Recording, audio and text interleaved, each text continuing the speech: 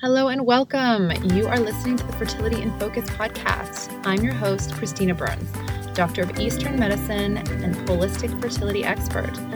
In these weekly sessions, I'll be bringing you the best of advice on nutrition, lifestyle, and natural medicine to optimize your fertility. Let's jump into today's episode. Hello. Nutritional session today. Let's talk about fats. The right kind, the wrong kind, mostly the wrong kind, how it affects your fertility, and why it's so important. So fats constitute a vital dietary compound affecting fertility. A large study suggested that a high-fat diet can be associated with changes in the reproductive functions, including menstrual cycle length, reproductive hormone concentrations, luteinizing hormone, which is your hormone of ovulation, and embryo quality. However, as you might already know, it seems that the quality of fats is more important than the amount. The Chavarro study, Chavarro, by the way, is somebody who did a lot of nutritional studies as they pertain to fertility. He did a big study on 18,555 women planning a pregnancy or who became pregnant during this study, demonstrated that increasing the intake of trans fats by even 2% resulted in a significant increase in infertility risk due to ovulation disorders.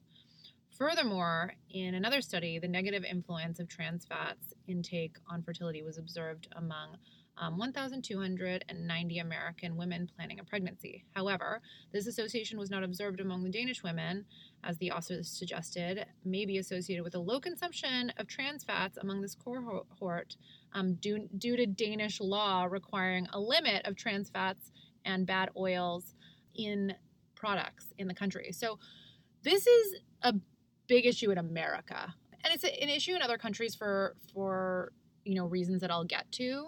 Cooking methods, for example, frying. So you may be like, oh, I don't eat any trans fats, I'm not eating margarine. I'm like, okay, but it's probably coming somewhere else. Like you might be eating it in a packaged product, or maybe you're having some fries or some other fried food. So you're probably getting more than you think you are, and you don't think you're getting it because it's not on a label. But the laws are very loosey-goosey around what they have to put on labels here, and they're always disguising it.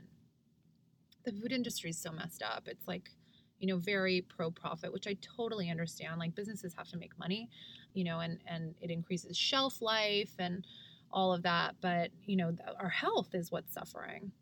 So trans fats have a pro-inflammatory property and may increase insulin resistance, so insulin and blood sugar issues, and increase the risk of developing type 2 diabetes or other metabolic disturbances, including PCOS, which can negatively affect fertility. Moreover, the intake of trans fats was associated with a higher incidence of endometriosis.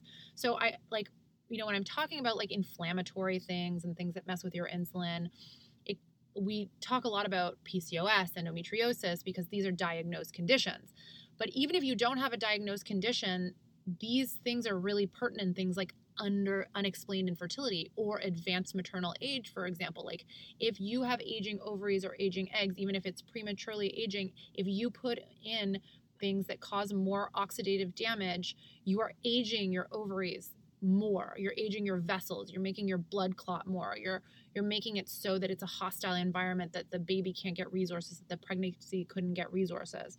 So it's just not good to consume these inflammatory things, even if you don't have a diagnosis like endometriosis or PCOS. It's almost nice to have the diagnosis, because then at least you know what you're working with. But if you're working with an unexplained diagnosis, it's just as important to kind of listen up and hone in on these things.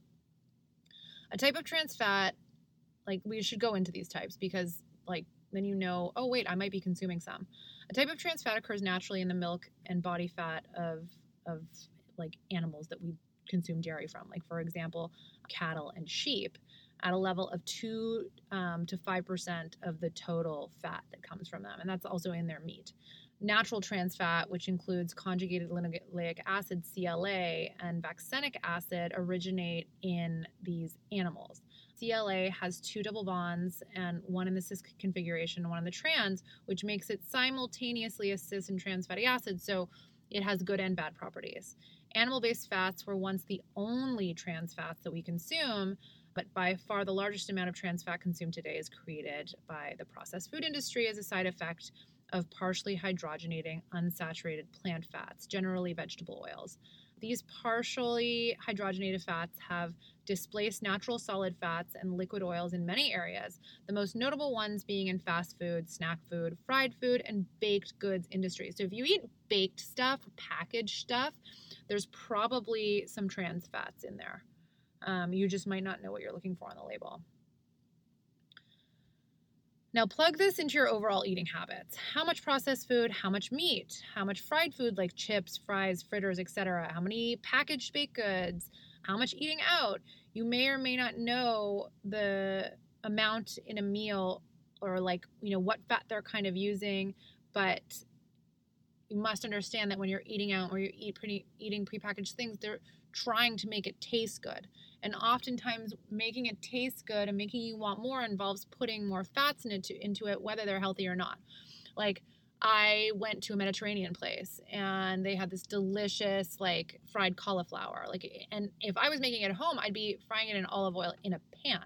So I asked them what did you fry this in? And they said in vegetable oil. And I was like, did you put it in the deep fryer or in the pan? Deep fryer. Right? So it's annoying, but you have to ask these questions because something that could be seemingly healthy, a cauliflower dish could actually be really bad. Unfortunately, restaurants aren't going to spend the money, or most of them, unless they're higher end ones, aren't going to spend the money on olive oil or even butter for that matter, and definitely not clean butter types like ghee. Partially hydrogenated oils have been used in food for many reasons. Hydrogenation increases the product shelf life, as I mentioned before, and decreases refrigeration requirements because it actually costs a lot to house food that requires refrigeration.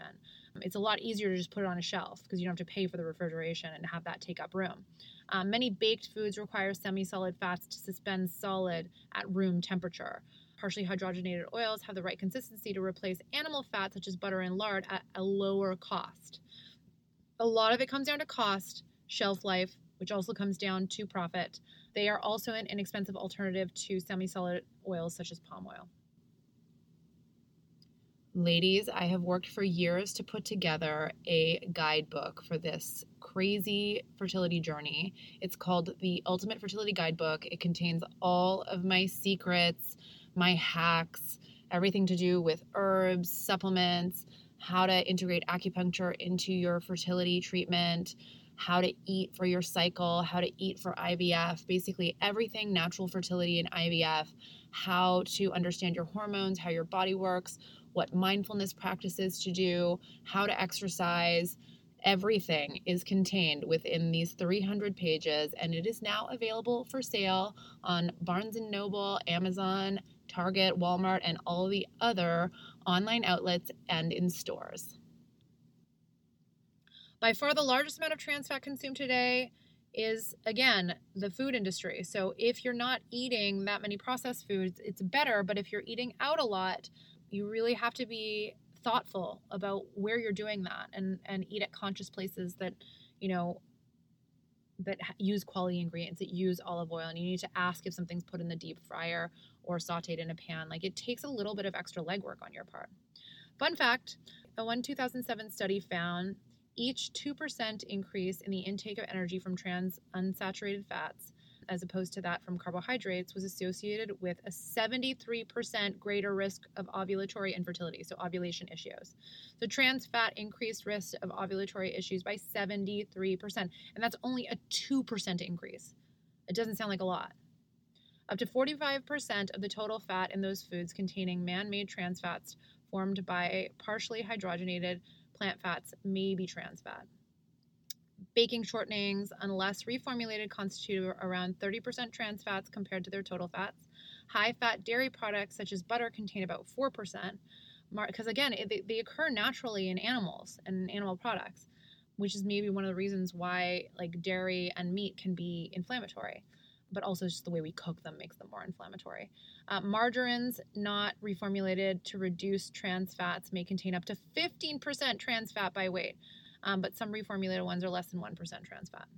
Trans fats are used in shortenings for deep frying in restaurants. I mean, fried food is just terrible anyway, but a lot of like fried food also is containing these trans fats, not just like the toxic carcinogenic fats of deep frying. So, and the reason why is because they can be used for longer than most conventional oils before becoming rancid. Oh, it's just so, when you like go through the information, it's just so sad and scary.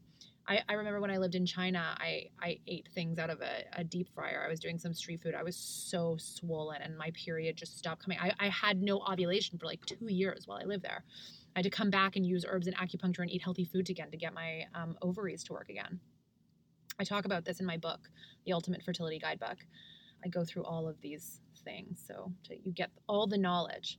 Fast food chains routinely use different fats in different locations. Trans fat levels in fast food can have large variations. For example, an analysis of samples of McDonald's French fries collected in 2004 and 2005 found that fries served in New York City contained twice as much trans fat as in Hungary, and 28 times as much as in Denmark, where the trans fats were restricted. At KFC, the pattern was reversed, with Hungary's product containing twice the trans fat of the New York product. Even within the U.S., there was variation, with fries in New York containing 30% more trans fat than fries in Atlanta, which I found really interesting because I would think the South would be doing more of the fats. But anyway, on the other hand, there are so many good fats like omega-3 and, these monounsaturated fats like the olive oil, or there are good saturated fats too, like coconut oil and like ghee. Omega-3 in particular affect fertility positively, and they play an essential role in making hormones and have significant anti-inflammatory properties. Currently, the available studies indicate that omega-3 from oily fish or supplements have a beneficial effect on the growth and maturation of eggs, decrease the risk of anovulation, decrease the risk of ovulation issues, improve embryo quality, and are associated with higher concentrations of progesterone, which we need for implantation, by increasing insulin sensitivity and improving the lipid profile. So helping with triglycerides like cholesterol and helping with insulin resistance, and definitely helpful in conditions like PCOS and endometriosis. The supplementation of omega-3s decreases follicle-stimulating hormone, FSH, among women with normal weight. So if you have an elevated FSH, then omega-3 can help bring that down to a better level. On the basis of research, it's possible to suggest that omega-3 extends the reproductive lifespan. I actually did a podcast on this, that omega-3 is good for egg quality and women who are trying to get pregnant past the age of 35. Another study demonstrated that the consumption of fish, which is a good source of omega-3, was associated with higher probability of live birth following IVF. Additionally, the consumption of seafood increases sexual intercourse frequency and provides greater fertility. Interesting that it increases like sexual frequency. It must be helping like libido and desire. Studies investigating the influence of dairy-derived fats on fertility are interesting. The consumption of low-fat dairy, including low-fat milk, yogurt, and cottage cheese, increase the risk of infertility due to anovulation. I preach this a lot. I'm like, if you're going to eat dairy, at least eat the full-fat stuff. Don't eat much of it. Eat good quality from the farmer's market. But, I'm not a huge fan of dairy overall, just because I think there are other issues with it immune-wise. But, try to get your fats from, some of the oily fish. I prefer the small fish that don't have mercury, sardines, anchovies, for example, the skin of salmon, caviar, roe, the eggs, kind of thing, walnuts, flax seeds. These kind of sources are really great. I would eat less animal products, like land animal products. I'm not saying go vegetarian. I don't think that is necessarily a good idea because we don't want your iron and B12 to get low, but eat less of it in comparison to like plant proteins and some fish. And if you eat the smaller fish, you're not going to have the issue with the mercury. And then we're going to get into proteins in another session because we need to talk about that too. So I hope it was helpful, and looking forward to having you back next time. Let me know, DM me or email us at the Naterna Institute and tell me what you want to hear about on the podcast. I love topic ideas, and I'm also happy to interview any of you about your story. If you're on the road to trying to get pregnant, and we could do a session on your story and a little breakdown of maybe some recommendations for you. So that's what I'm going to be starting to do on the podcast. We're going to start doing case studies, and so you can apply to us via DM or info@NaternaLife, and it's kind of like a free consult because we're going to talk through your case online and go into strategies for you.